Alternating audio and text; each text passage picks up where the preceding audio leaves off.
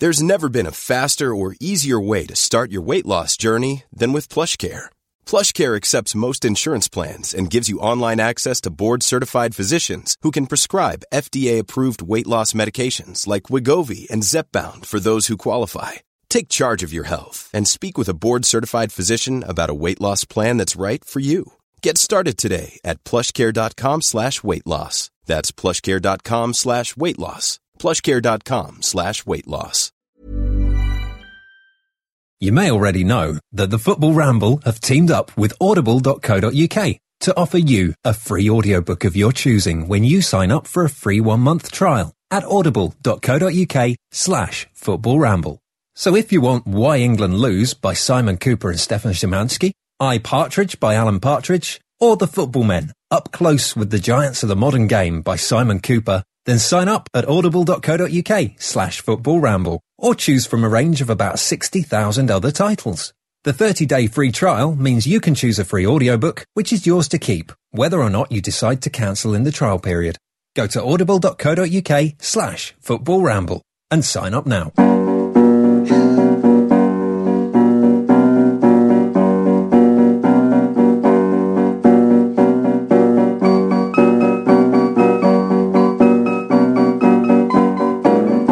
Fuck it!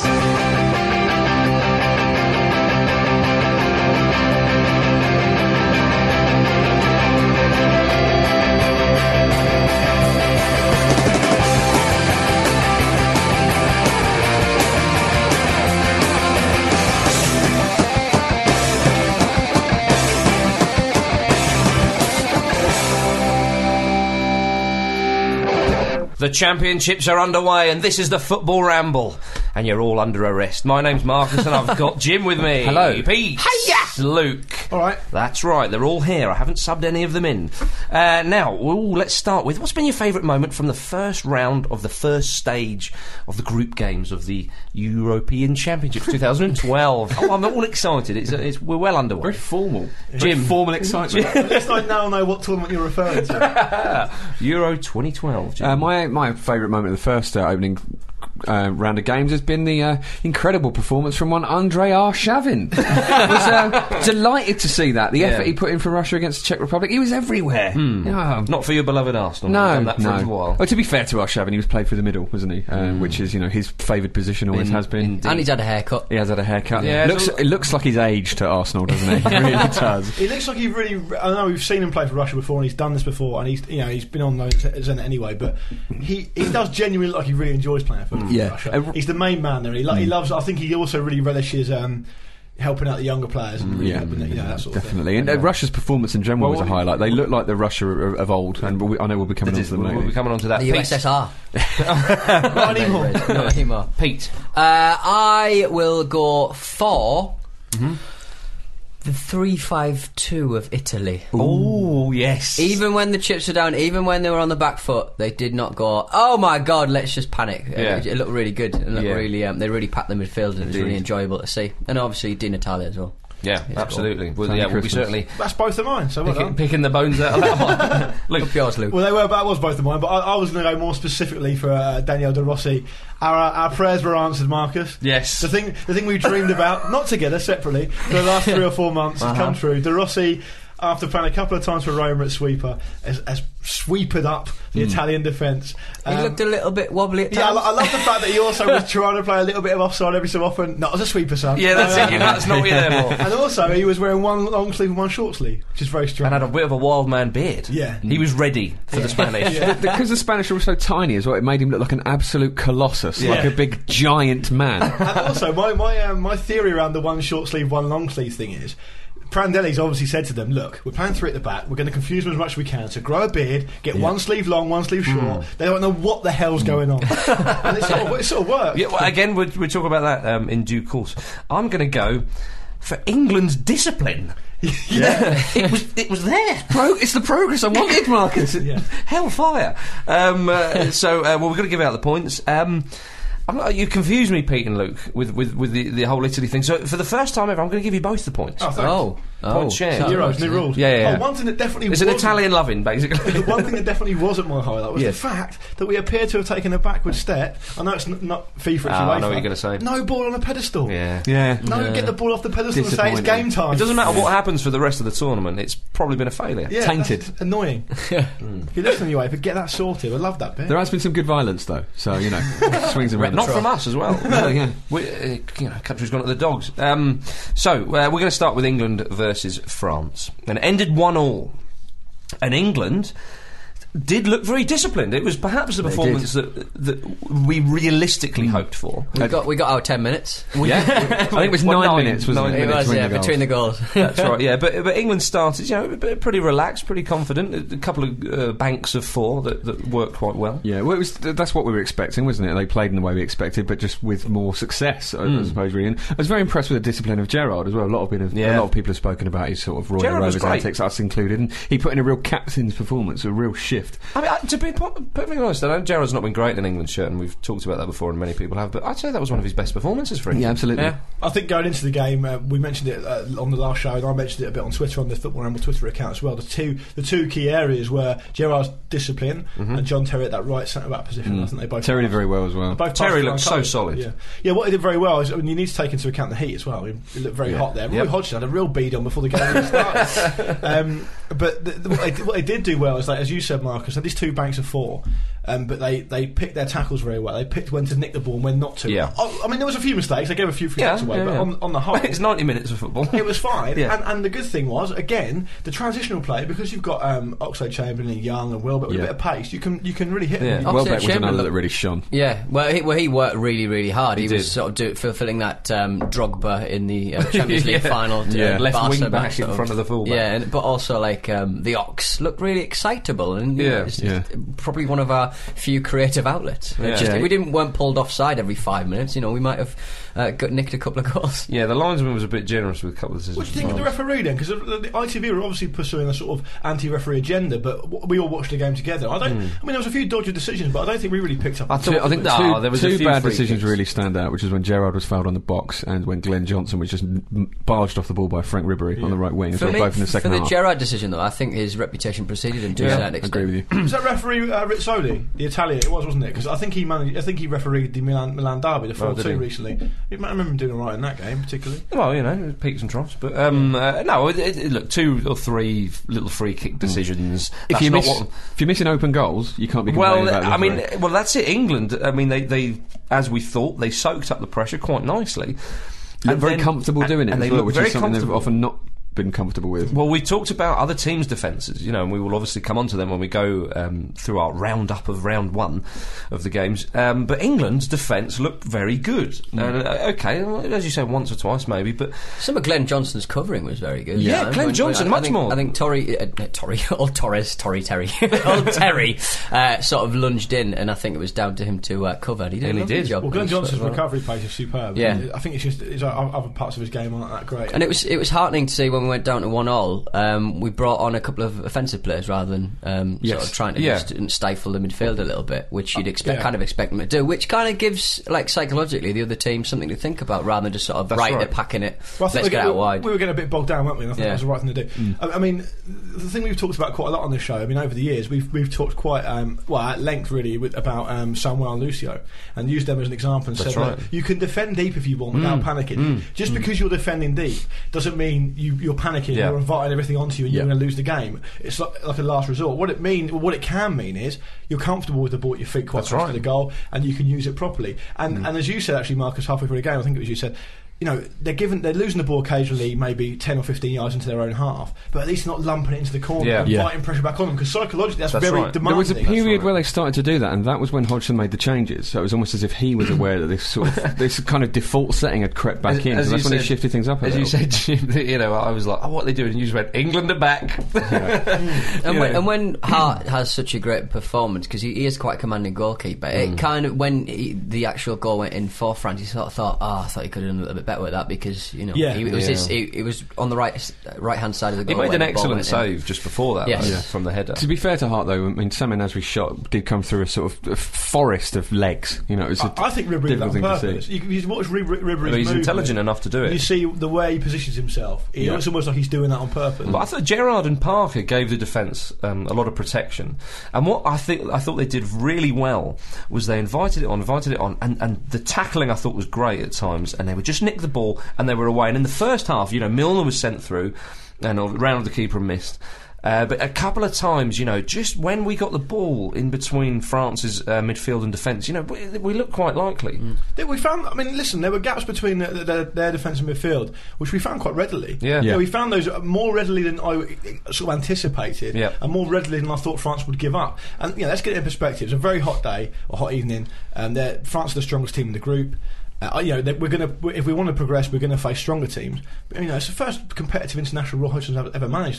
So, and a lot of those players, it's their first match at a tournament. Slow pitch as well. That's right. Which I think actually played into our hands. I think that, the heat and obviously the grass did look a little bit long, and it slowed the game down a little, which certainly benefited England. Gives us time to sort of regroup. And that sort Absolutely, of Lescott opening his account with an English goal. What a ball it was in from Gerrard. Yes, absolutely superb. Lescott found himself in a great position, and he just sort of stepped forward and was away from his let the ball hit off his head. It was Diarra just wasn't bothered, was he? No. It's so interesting because Diarra I've seen in the past, and he was at times this game as well. It's such a threat attacking set pieces. Yeah.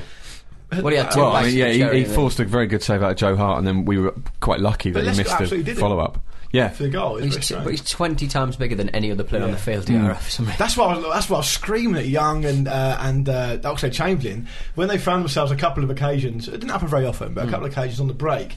Lump it 15 yards past him and leg it round him. He's rangy, but he's not rapid. And Oxlade-Chamberlain would have him on toast if he did that. But maybe it's the pitch and the fact that Oxlade-Chamberlain is inexperienced. I think you didn't really see the raw pace of either of those players. Again, possibly because of the pitch and the conditions. So but also though, you've got to remember, it's the first game of the tournament. There's been a lot of talk about. Great start. It's a great start. First game of the tournament, and we've never won before. In the Euros, exactly. You're playing against the best team in the group, really, and a team that people say could go out in the first round, could win it. Well, if you're saying a team could win it, then they're decent. And they've got two of the most wonderful attacking players that Europe have to offer in Benzema and Ribéry, and Nasri could argue as well. And so a ridiculous goal from Nasri. So good. Oh yeah, so good. It's one of those you've just got to accept you're going to concede goals like that sometimes. It's a moment of magic. So you've got all those things into consideration. It's a hot day, as you say, one thing and another. And so Oxlade-Chamberlain, the thought of whacking it past the fullback and legging 10, 20 yards or whatever, it might not be the first thought in their mind. And especially as you've got a goal up, let's take it easy. And then 1-1, let's not be silly here. So you take that confidence, and Hodgson will say, right, that was excellent, take a lot of positives. Now what are we going to do for the next game? Let's keep the shape. We're going to keep that shape and keep the discipline, but against Sweden you'll have a little bit more joy and go and express yourselves just that bit more, and you grow into the tournament. Well, they were rattled after the goal for a good 5-10 minute spell. They, as we were saying, it was like the old England were back, and they were sort of lumping balls and making sort of rash decisions, not really thinking about what they were doing. But they banished it. They got back into their rhythm and they stuck to the game plan. I thought generally, I think you can put that down to being the sort of first game and nervousness and whatnot, but I think they've clearly got a plan. We said on the show last week we were hoping that because they'd had such a short amount of time to work with Roy Hodgson, the plan's going to be very clear and they're going to have to stay with it and not deviate from it. And it looks like that's what's happening. And it's an English system. And also, as time goes on, the confidence comes from the sort of how well the system works. That's right. If Hodgson, a lot of the way Hodgson will get his confidence and get the players sort of trust as well will be, look, after 4 or 5 games, competitive games, if we're lucky at this tournament, look, the system works. You can see it works. And they'll become more comfortable and they'll be able to express themselves within it. Exactly. And if you take those positives into the Sweden game, it's not going to be as hot in Kiev. It's about 5 or 6, maybe 7 degrees. And it's an evening cooler. game. It's an evening game, and Sweden aren't France. Sweden have got dangerous players, and they can hurt us, but they're no France. So there's a lot of positives to be taken. You get, as Gerrard said in this post-match interview, if you go 4 points after 2 games, that's okay. Yeah. Exactly. So a lot of positives and whatnot, and Roy seems he's very relaxed in the role, very assured, and it gives me a lot of assurance as well to see a good bloke in charge of England who looks as though he's got a plan. I'm loving the realistic expectations around England. We've campaigned for it for years and it's happening. I sort of wonder whether France really knew too much about how to break us down. I think they saw the 2 banks of 4. Well, actually, realistically, it was the 4 and then the 2 and occasionally the wingers touching. That's right, but France almost sort of seemed to think, well, what do we do with this? I don't remember them having too many shots from long range. They didn't resort to that. Well, no, they had a couple. Yeah. Like Joe Hart made a couple of simple saves. Well, but they were more speculative. If you can restrict the likes of Benzema and Ribéry to 25, 30-yard shots, I think that's pretty good. Yeah. Because they're going to get chances. You can't play a 90-minute match against a top side with great players and not expect them to have anything. You know? And nobody dived in the 18-yard box, which is we've found ourselves on the back foot due to stuff like that. Right. And we've still got Rooney to come back. Exactly. Milner cheated as well, which I've been campaigning for. What was that? When he wasn't fouled, but he stayed down. So the French having a look to see if the ref was going to give it. The Busquets, if you will. Yeah, absolutely. And England hadn't put out the ball for France previously, so France were. I felt really sorry for Milner because.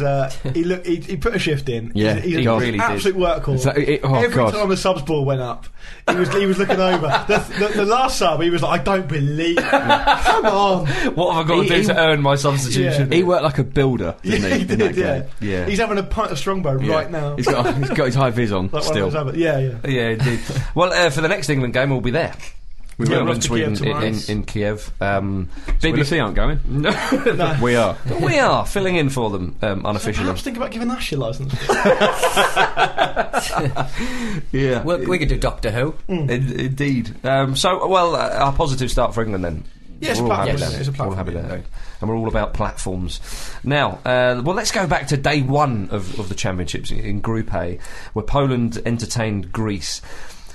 What a great game it was to kick off the tournament, really I personally think. I mean, it was goals, sendings off, a penalty miss. It was a lot of fun. Usually the opening day of a championship, or the opening game rather, is a little bit of a damp squid. Isn't it? Yeah. Not that one. Damp squid. Yeah, squids are often damp because they're in the sea. Yeah, they need to be.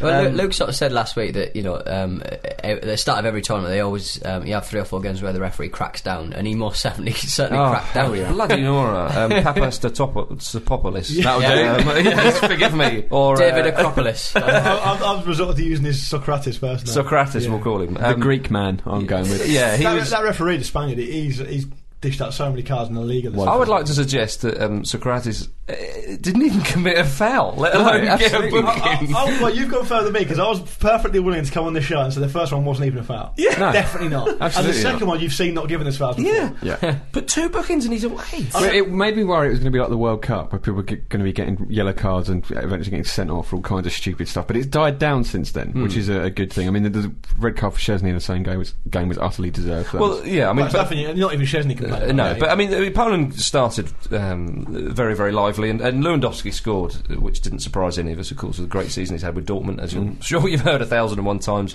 And he headed it down, Jim. Yes, he did. Yeah, textbook. I think Halkias, who I've seen play at Portsmouth, I think he played about 6 or 7 games for Portsmouth, and he was dreadful. His debut was in the South Coast Derby against Southampton, and he was shocking.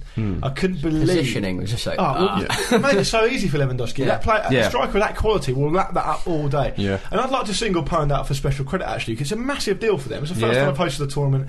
They're on display in front of the world. They want to put a good impression across, and they're under, I think, probably quite crippling pressure against a team that weren't fancy to do anything at all. And they didn't get a win, but they played well. I thought Lewandowski played well. I thought Blazikowski played well too, as did Obraniak. They did play well, but I think the problem they have is that they don't look like they suit having the upper hand. They're a team that are very much used to playing on the back foot and sort of trying to get stuff out of games. And when they were on top against Greece, they didn't really know how to capitalise on it. They made some quite sloppy, rash decisions a lot of the time. But they let Greece back in. But I mean, 1-0 at half time. Greece are down to 10 men. Poland must have thought, brilliant, this is a vital 3 points. And then came on Salpingidis. Oh God! For the Greeks, who had a wonderful afternoon. He was a centre of everything good Greece did. I couldn't believe. I don't know that much about him. No. I think he plays for PAOK, but he was a centre of everything they did well. He won the penalty. He scored the goal. But had a goal disallowed, rightly. Yeah. But the goal was. Oh, sorry. Rather, the penalty was a great move from the Greeks. I mean, Salpingidis. He made a great run. I think it was him who played it back to the midfielder, popped it over lovely, and Szczesny's come out, and they forced him into that foul. And it was superb play from the Greeks. It was very similar to what happened to David James in Euro 2004 against France, where he had to make the fouls, nothing he could do. That's right. He couldn't stop himself. But Salpingidis just ticked all the entertainment boxes, didn't he? He did. Yeah. Looks like Louis Spence. What do you want? Yeah. But he had a great time. But, 1-0 down and down to 10 men, you could have never have seen Greece doing that. And people have slagged him off and said, oh, blimey, they're boring defensive and all the rest of it. Full credit to them on that in that game. They really took it to the Poles. I hope Spence and Gidis starts in the next game, because he's certainly earned that. We said this before, and we'll probably come on to mention it with Ireland shortly. When you set your team up like that, as Greece always do, it's a 4-3-3, isn't it? But they pack the box. 4-5-1. Yeah, pretty much. When you go a goal down, it's almost like, what are you going to do? Yeah. Because you've almost played for a 0-0 and hope you can nick. Well, you bring on Louis Spence. Who'd have thought that would be the answer? Other managers around the world go, I wish I thought of that. Actually, I thought the Polish fans were exceptional as well. So loud. It was good. The atmosphere was electric, and there's been some odd atmospheres in the grounds as well. Again, I'm sure we'll come on to. And Szczesny, I did find it. I like that moment where he knows he's off. He just sort of went, and he actually patted, Salpingidis on the back and was like, yeah, well, fair enough. Yeah. And then on come Titonje and saved the day. Yeah. His name's spelt Titan in English, I know, but it's not pronounced that. He was a Titan. Karagounis sort of pulled rank, didn't he, on Salpingidis. I thought Salpingidis should have taken it. I don't know if Karagounis is the penalty taker. Well, he's their most experienced player by a long way, isn't he? I would imagine that he is. He's got extra experience at missing penalties now. Indeed. Yeah. It's a nice height for the goalkeeper as well. But Poland will be slightly worried because Mark Bright thought it was a good penalty. I think Mark Bright's a knob. Well, it's in the corner. I think it sounded right to you, but it didn't go in, did it? Which is the main sort of barometer for a good penalty. Anyway, the Poles might be quite worried because that really is 2 points dropped. And they got the mighty Russians in the next game of them. And they were emphatic. Yeah, 4-1 against the Czech Republic. They looked good, especially on the break. Yeah, I mean they broke quick. Yeah, and they seem to exploit space like no other team I've seen in the first round of games. And to be fair though, the Czechs are not the team they've been in the past. It's not 4-1. I know it's 4-1, but I think Poland, will have a decent chance against the Czech Republic. To be honest, true. But think of the chances that Kurzakov missed on his own. I've never seen such a banana-footed player. They flew out the traps. It was like they couldn't wait to get started. And their movement was sensational. I thought they would give. I know it's not a big shout, but they would give a lot of teams problems with that movement. Yeah, going forward, they're irresistible. On the break. Yeah. Well, James Appel has been tipping Djigoyev to be something special for quite a while. Already got a brace. As his one to watch for the tournament, and immediately proven right what a player he is. The thing I liked about him is that he's obviously shown promise in the past, and this is probably the big stage where he's going to mature, but it means so much to him. You see how much he loved it when he second goal in particular. Yeah, he couldn't believe he was loving it. I think he was probably saying that's how you bloody put it away, because Kurzakov missed so many, didn't he? And Pavlyuchenko's goal was a great lovely one. Well. Yeah, it's the sort of thing that if he'd missed that, you'd be absolutely furious with him. That was a proper sort of selfish FIFA goal. Yeah. and as we said, Sharvin had a great game as well. He did. Prick. Well, Pavlyuchenko's goal was like, we're 3-1 up, let me do what I want. Yeah, absolutely. Yeah, let me have one. Yeah. But I tell you what, Pilar was it for the Czechs? Yeah, that's a great goal. It's a lovely little tuck and finish, wasn't it? But not enough, not nearly enough. It was a boob job of a goal. It was. But Russia, if we assume, and it may be wrong to assume at this stage, but if they do win the group, they're going to face a difficult game in the quarter-final. That'll be delish. Yeah. But who did they play? Who did they play last time in the quarter-finals? It was Holland, wasn't it? Was that Group B you're talking about? It is Group B. Well, let's go there. Yeah. Because the Danes have, in the words of, was it Jonathan Pearce? Or was it one of the commentators? The greatest upset in the history of the universe. Yeah. Even the Danish manager was like, we're 8th in the world. Yeah. Or, is it 8th or 9th? They're 9th. They're top 10. Yeah. They are top 10. And they won their qualifying group. It's not that much. Above Portugal. Yeah. And they've won this competition before, not that long ago. Exactly. It is an upset. And Nicholas Bentner plays for them. Yeah. So they're bound to get something. But yeah, Crondelli with the only goal of the game. One of the things I love about the Euros is players like Crondelli, who I'd never heard of, just popping up and doing something brilliant. That's right. And you'll always remember him now. Yeah, absolutely. Pub quiz question, wasn't it? Yeah, definitely. Which Cron? Holland started with a front four, Schneider behind Van Persie, Robin and Afellay on the wings, and they had 28 attempts at goal. Yeah, it was like someone had put a curse on them. He really in front of goal. It was absolutely ludicrous. The Dutch will be pig sick because they should have won the game. There's no doubt about that, and that's the kind of game you win. That you go into the Germany game thinking, have we got a point? We're still on very much going into the Portuguese game. Even if we lose against the Germans, they lose against Germany, they're out. Yeah. Is it not? Unless there's an incredible. I think that's probably the case. Normally you lose 2 games and that's you out. And really, I mean, you would be so frustrated as a Dutch fan, wouldn't you? I thought Schneider played well. I thought it's probably the best I've seen him play for a while. I felt like he played well as well. I mean, I didn't think he was getting any penetration. I thought he's been quite frustrating. He was getting on the ball quite a lot, but I don't think he really sort of delivered as well as he could, as well as I've seen him in the past. But that said, he has been out injured, hasn't he? And all sorts of time off. So. I mean, Van Persie had a couple of absolute shockers in front of goal. His control was woeful. And Huntelaar towards the end as well missed a really good chance. There's been a lot of call in Holland for Huntelaar to start ahead of Van Persie. I imagine that's what they'll do, because there is no time to lose now. And they won't drop Schneider because politically apparent that's just suicide for the manager. Yeah, but he's a class player as well. But you can't rely on penalties all the time. They've got enough class to put that team away. This was Van Marwijk was angry the Dutch weren't given a penalty. He said what made this defeat unacceptable was that we were not given a 1,000% clear penalty. 1,000%. Yeah. I would say it was a penalty. Yeah, it was a penalty, but I would think Van Marwijk's probably taken the heat off his own players there.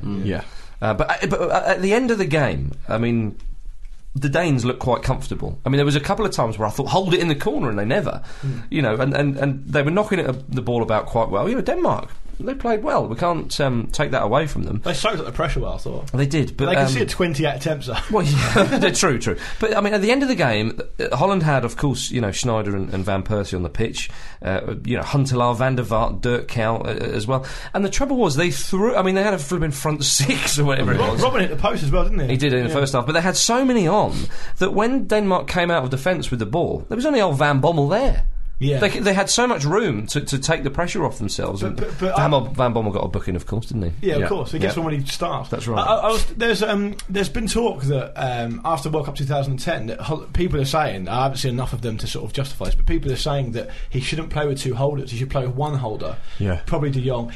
Move Van Bommel on because he's old now. It's the waste of the attacking talent they've got. Yeah, I think that's probably true. So who would you have there? Maybe Van der Vaart in with Schneider? Or is that a Van bit der Vaart played a lot in qualifying, didn't he? I think that... one thing is for absolute certain, that next game against Germany is going to be a humdinger. They've got to win. Yeah. Well, at the very least, they've got to not lose it. Well, I tell you what, if they're 2-0 down with 20 minutes to go, red cards are plenty. Do you know what I mean? Get your in-play red card bets. It's going to be a war. Yeah, that's crazy though to think the Dutch could go out in the next game. Yeah, it is. I mean, looking back at Denmark again as well, I think Christian Eriksen was very well marshalled out of the game, but he was disappointing really. Hopefully, we'll see a bit more of him in the competition as it goes through. I think a lot of these players find, I mean, especially if they're young, and actually Oxlade-Chamberlain said it in the post-match interview, they're used to having a bit of space, and they come up against really sort of experienced, hard-nosed international players everywhere you look this tournament, and they don't get hardly any time. They're not used to it. And I think as young players, I mean, rarely you have a few that don't. Like Rooney was a good example, but generally they need time to develop and sort of the experience of finding space for themselves. You know? It's a completely different set of circumstances, isn't it? Which you have to once again get used to and gain that experience within. And also, I mean, Eriksen's going into a team who aren't really fancied. They haven't got an amazing amount of quality around him like he's used to at Ajax. So they could go through though. The next round of games, Portugal's a wonderful game. It's a very, very strange atmosphere at the game because it was another one that was only about 2/3 full. I mean, there was an entire side, one of the sort of bigger sides at the widthways of the pitch where there was just no one in it. And two absolutely well supported sides. Yes. Well, you were saying, Jimmy, you didn't think the atmosphere was good enough for the game that we saw. Yeah, it made the game seem like it was duller than it actually was. Does that make sense? Yeah, it was a visibly good game that no one seemed to be getting excited about. It was made for a very strange atmosphere. I just love the way that how the whole competition has begun and how international competitions, no matter what happens, they always wrong foot or put on the back foot sponsors, because the Dutch have been all over this Italian stuff. We've been seeing player after player after player, and it's just like, Denmark has beat you. Hummel have beaten Nike. Speaking of sponsors, obviously McDonald's are the official sponsor. I've seen photos of Burger King logos. Yeah. Instead of saying Burger King in the middle of the logo, it says, "We can't show our logo 100 metres this way." Brilliant. Because the sign is so recognisable. But you all know what it is. Exactly. Yeah. It's also worth pointing out that Jetro Willems for Holland started and became the youngest player ever to play at the Championships, beating Enzo Schifo's record set in 1984. If he can have a career like Schifo did, he'd be loving it. Yeah. Or a career like Jethro. Yeah, I thought he did okay. Will the Germans put out the Dutch in the next round? That's a big question. They will be so keen to do that, won't they? Because such a typical German thing to do. You see that, Holland? Yeah. Well, let's move on to Germany, who beat Portugal 1-0. Mario Gomez with a header. Do you know what? Dare I say, I thought Portugal deserved probably at least a point. That Varela miss. No, I thought Portugal edged it. No, I don't think they did. They didn't get a goal. last 20 where they just sort of went, we need to do something here. Exactly. Well, I thought they set up for a draw, which is absolute suicide in that group. But they look really apart from the goal, they look really comfortable. Germany never created anything. No, but Portugal didn't create anything, did they? They did. I mean, Pepe hit the underside of the bar just before the first half. Great first touch. One of the best first touches I've ever seen in the centre back. Yeah, Brillian doesn't count. Yeah, you know my thoughts on this. Varela, of course, at the end. Nani had a couple of shots blocked. They hit the bar again in the second half. You're going to have shots blocked against a team like Germany. No, but I don't think they went out to try and win the game enough to deserve anything from it. If you try that against Germany, you're going to get punished. Let me lighten the mood by saying that Cristiano Ronaldo doesn't have a tantrum. Yeah, I thought Ronaldo actually worked his bollocks off and really deserved more from his teammates. He was isolated, you know. Yeah, I'm pretty sure he thought that as well. I stormed down the tunnel. The problem Portugal have is there's too great a disparity between their sort of really good players and their kind of players that are maybe a little bit lucky to be in that side. Yeah, they've got a lot of kind of workman-like players in there, which doesn't suit the style they're trying to play. Postiga's a great example of that. Do you not just think it's a lot simpler than that? They just need a good quality striker. Well, and and when Nelson Oliveira came on, he looked really bright. But I mean, it's probably come too soon for him. Very, very inexperienced. You have to go back to Eusebia. Is there not get him back? Is there not an argument to even play Ronaldo up front? He scores so many goals. He's obviously got that in his locker. But I think yes, but I also think that that's probably a question that's been broached by Paulo Bento, and Ronaldo said no, I don't want to do it. And the other thing Paulo Bento's done, don't forget, is you said there's players around that aren't maybe of great quality. He's fallen out with Carvalho and fallen out with Bosingwa, and they don't want to be selected. Well, now, okay, Bosingwa's not the player he was, but he's a Champions League winner twice over, and Carvalho's excellent on his day. Yeah, and that's a factor. But having said that, I thought defensively they looked solid, and actually, Andy Brassel, European football journalist and friend of the Ramble, he's in the Portuguese camp at the moment, and he said they don't know he's there. Sorry, he's in an air duct. I've blown his cover. He said, that I don't think the Portuguese could have envisaged the game going any better.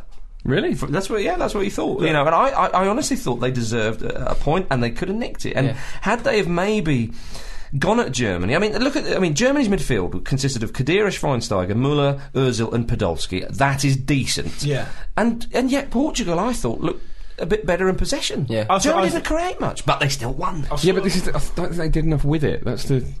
Well, it's meaningless when but the thing is, though, mate, but it's not meaningless if you take the pressure off your defence. Think of the margins, though. Put it another way: if Pepe's goal, which bounced on the line, goes in, right, that's 1-0, and you go, that's a brilliant draw for Portugal. No, 1-0. Oh well, I assume the game finished 1-0. Well, okay. But what I was going to say was that Varela had that chance. Yeah. That if he had a bit of composure, maybe a bit more experience, he'd have taken a touch there, and they would have bombed past him, and he'd slotted it into an open net. But Portugal will see the Denmark game and say, okay, Denmark got a good result, but we can still beat them. Yeah. And they'll take great heart from Holland losing as well, so they've got a decent chance. They do. Well, yeah, absolutely. I thought Fabio Coentrão had a good game. Yeah, he did. I think he's an excellent fullback. He's decent, yeah. He really is. And what I think's great about Coentrão is, if you play Ronaldo, he's not in front of him per se, because Ronaldo's going to roam, isn't he? But he does free that kind of flank up, doesn't he? There's a Dani Alves quality to him, where he'll play a side of the pitch rather than a sort of position with on it.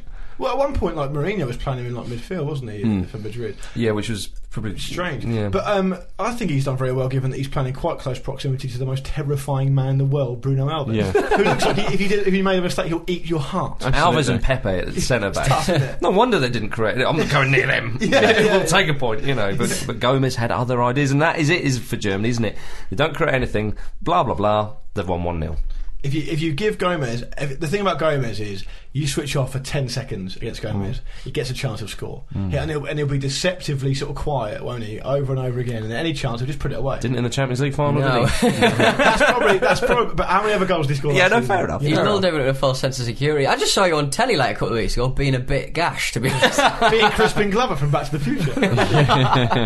The German FA have been handed a disciplinary by UEFA due to their fans throwing missiles, or paper, as most people call it, at one of the Portuguese players taking a corner. Did you see Russia? See their fans? They were throwing missiles. Croatia. Their fists. Yeah. Croatian missiles with tables. I saw that, and chairs. Yeah, I thought it was a bit harsh. A few fans throwing. I mean, you obviously don't want them throwing bits of paper, but do you reckon they're always cracking down on the right things, aren't they? do you reckon that the what was written on the paper? Sorry, did somebody just do a blow off? Right. Yeah, that is it. Yeah. Charge. 2-year ban. It's good to see Croatian fans channeling the spirit of Charleroi, isn't it? Yeah. Using the old patio furniture as a weapon of choice. All right then. Well, let's go on to Group C, where the Croatians are. But we've got to talk about Italy versus Spain first and foremost. For my money, the game of the tournament so far. Oh, definitely. Oh, absolutely. A lot of fun. Let's talk about the Italians. 3-5-2, Libero, wing backs, Pirlo, Balotelli and Cassano up front. Sven managing. They're my first team now. I thought they were great. First half got the better of it against Spain, would you say? They look really mobile. They look a hell of a lot more mobile in Spain. And Spain are one of those ones where they do use the space more effectively and they do sort of support one another. But the Italians look quicker and a quick Italian side. I mean, come on. But I think that Maggio was excellent. I thought he really dominated. Giaccherini? Yeah, Giaccherini was good as well. Making his debut. I know. Now he's normally about 5'2" as well. He's normally an attacking midfielder. So, and making his debut as a wing back against Spain. Yeah. Wonderful. Yeah, absolutely wonderful performance. That is absolutely top work from him. And PK versus Balotelli for me was just a lot of fun. Yeah, that was nice, wasn't it? At one point, when Balotelli punched the ground, I thought, if PK had rolled over there, his fist would have gone through him. Now be dead. I think PK will be blissfully unaware for the rest of his life how close to death he is. Luke, you want to talk about De Rossi? Oh yeah, absolutely. Yeah, as I mentioned a bit at the top of the show, he's it was just great to see him there. I was just thinking at one point during the beginning of that game, the amount of quality they've got at the back is obscene because Pirlo was dropping so deep. And they've had a couple of injuries as well. Yeah, they had more than a couple. Yeah, and I thought they were excellent at the back. It's an unusual system, isn't it? I think it took the Spanish a while to get their heads around it. I still think the Spanish system wasn't. Well, actually, equally unconventional. Craig Levine. It was two midfields just battling each other at the top. It's really Craig strange. Levine-esque, as everybody's been saying. Trailblazer. Had to be said. I think that. I still think the Spain thing. It's funny how so Italy have had a lot of injuries and they're playing against the world champions and the European champions. So I think we'll try something a bit different, and I applaud them for that. But Spain have got absolutely no excuse for playing those strikers. I don't understand the point of it. Very weird. They've got Llorente, who's unequivocally one of Europe's best strikers, and the whole possession versus penetration balance I just don't get right. Well, the substitutes started really with Di Natale coming on, Tony Christmas, and Pirlo, who'd been great and playing some lovely diagonals, and again, as you say, Pete, exploiting the width. I mean, Spain probably could have doubled up on Italy down the flanks, but it seemed like the Italians had all the room. But Pirlo just broke through, didn't he, of that midfield line and thought, yeah, all right then. Slips. And then Di Natale went, I see what you're doing. I've seen the ball. Yeah. I've opened up my body. And he slipped him through.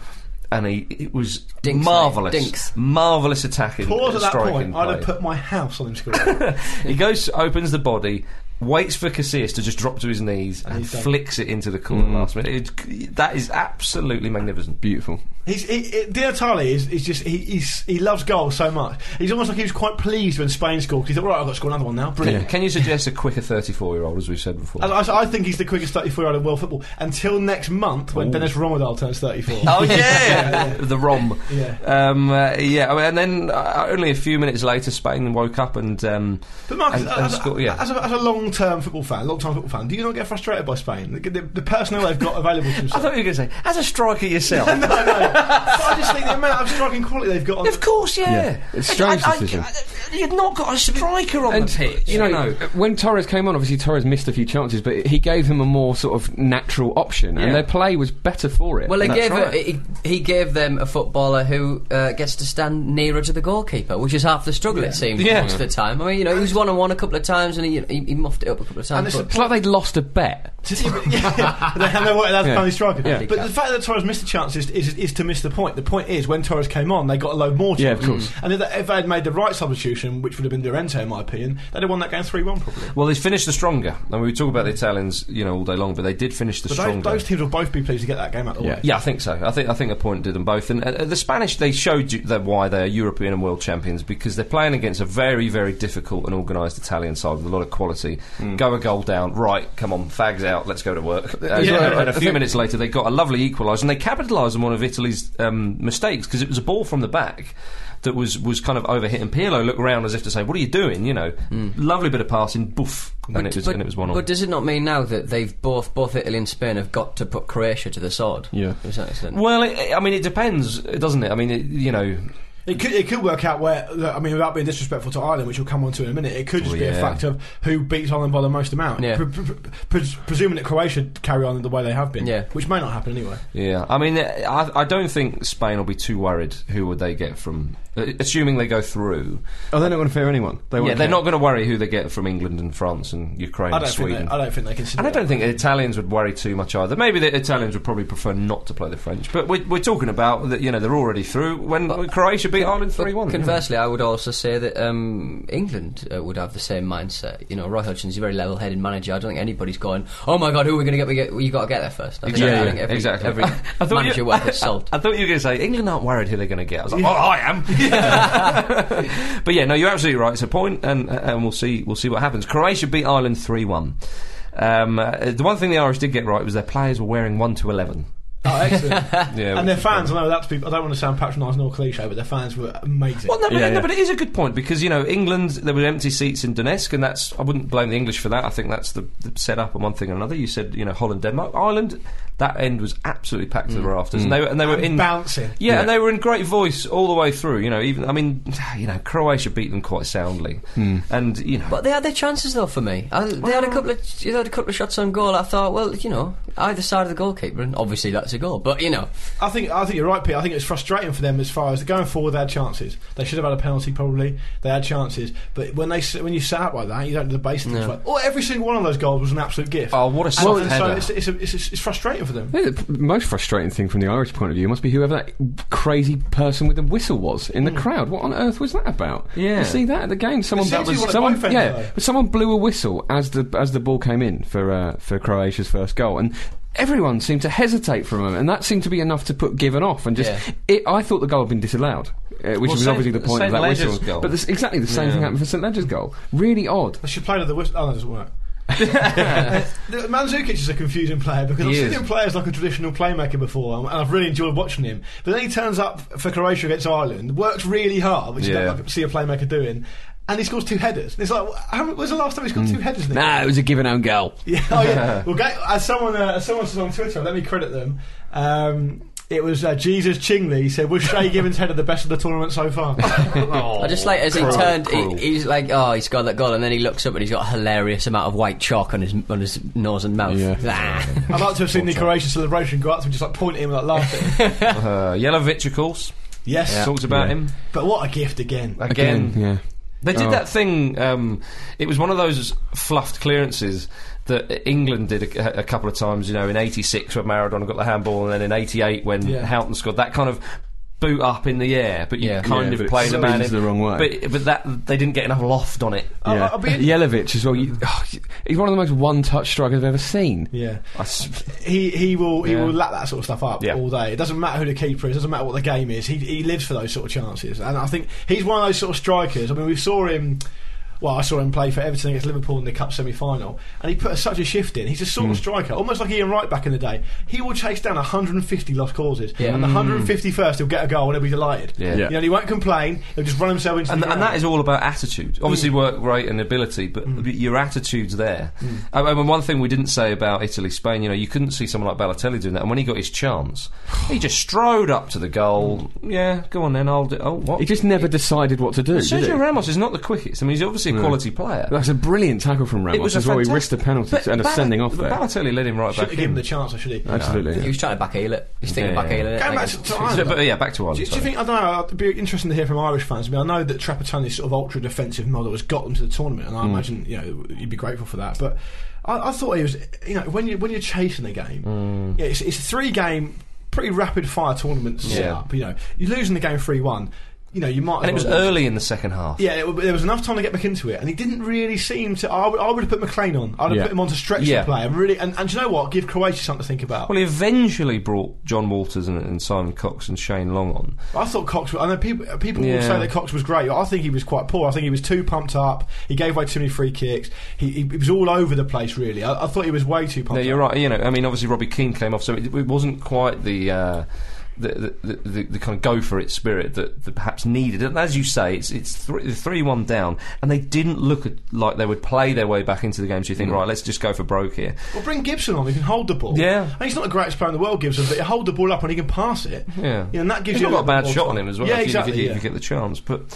It's a shame. I will make the chance. Yeah, it's a shame for Ireland, and you worry for them, don't you? With with Spain and Italy coming up. But to be fair, Italy have generally struggled against Ireland in tournaments. Well, I mean, obviously, there's not a huge deal of logic to that. But let's be honest. If Ireland got a point against Italy, it'd be a great result. Yeah, of course. And then they've got to go and beat Spain. Yeah.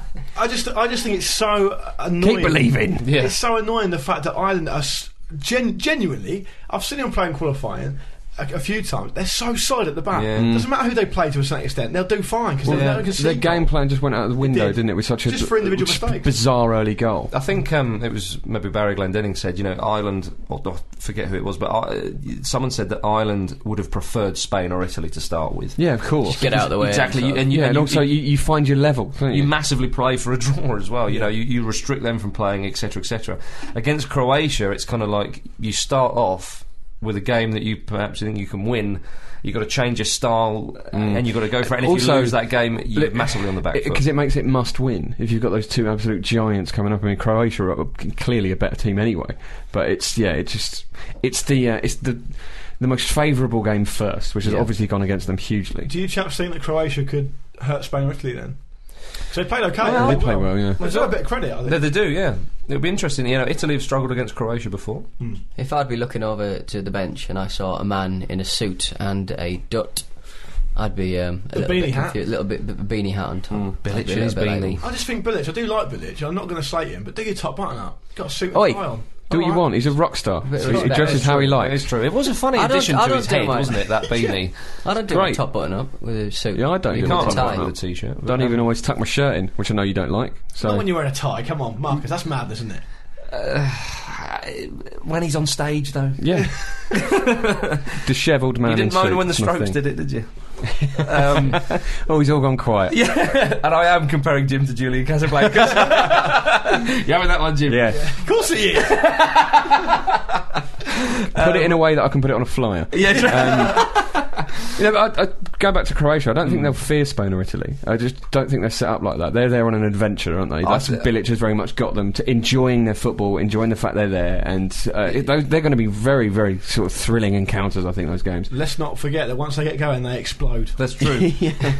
But that's it. I mean, if you'd have given Croatia 3 points, 3 goals, plus 2 goal average, going into Italy, Spain, they'd take that. Every day of the week, every day of the week. Bilic in his beanie, they'd have liked what they saw. They, as if the beanie's got a personality of its own. I'd like to see Hodgson stick a beanie on.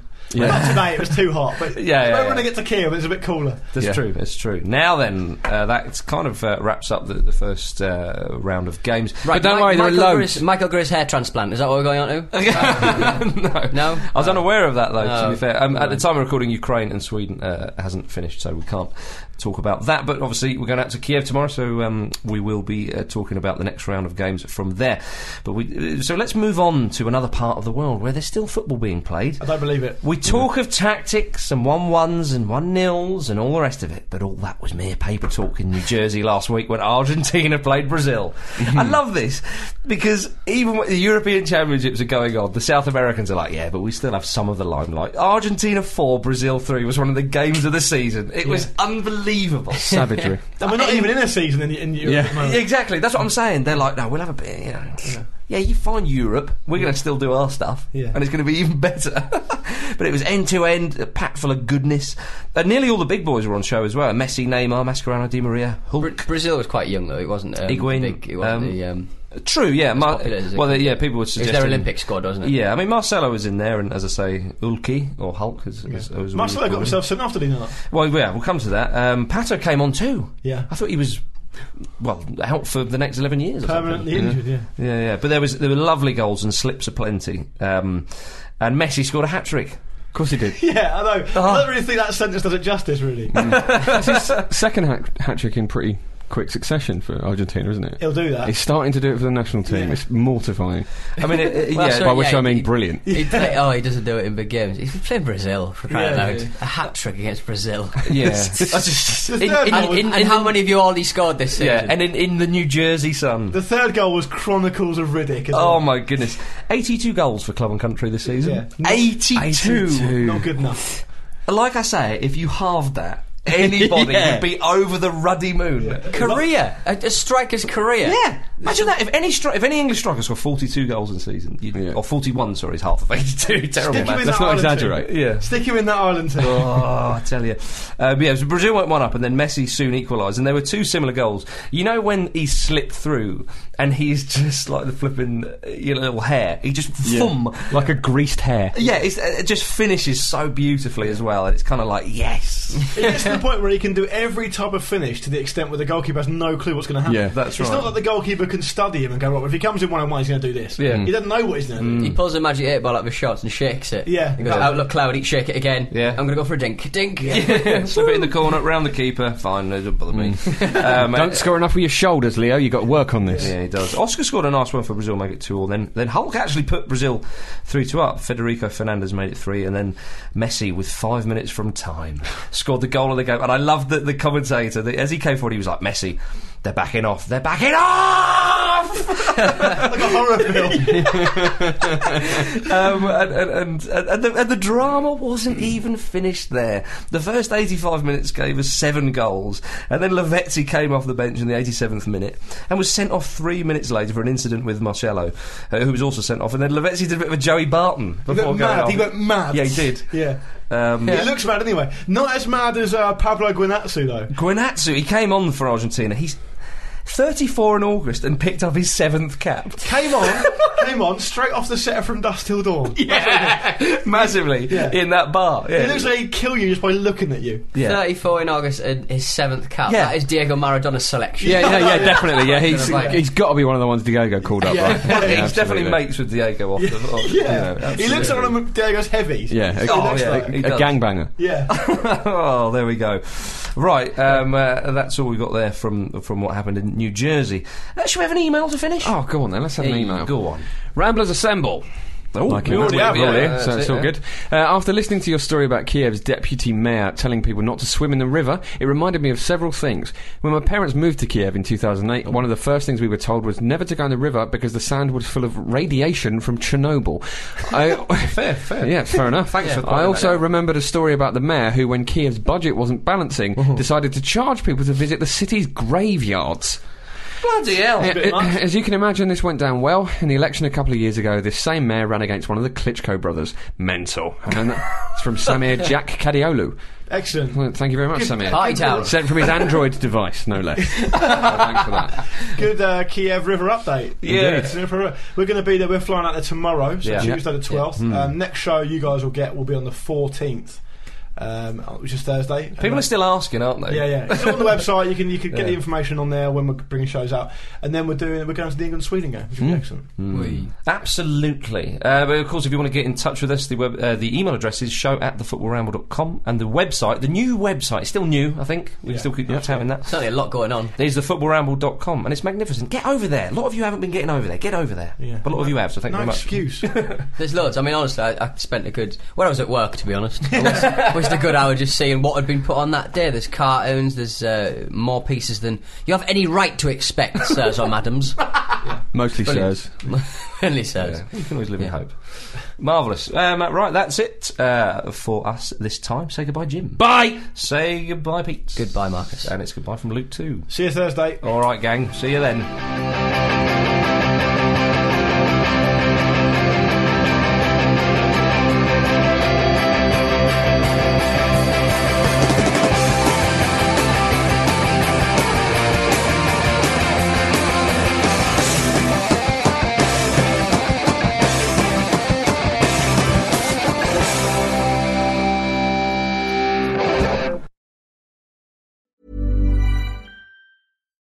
Here's a cool fact.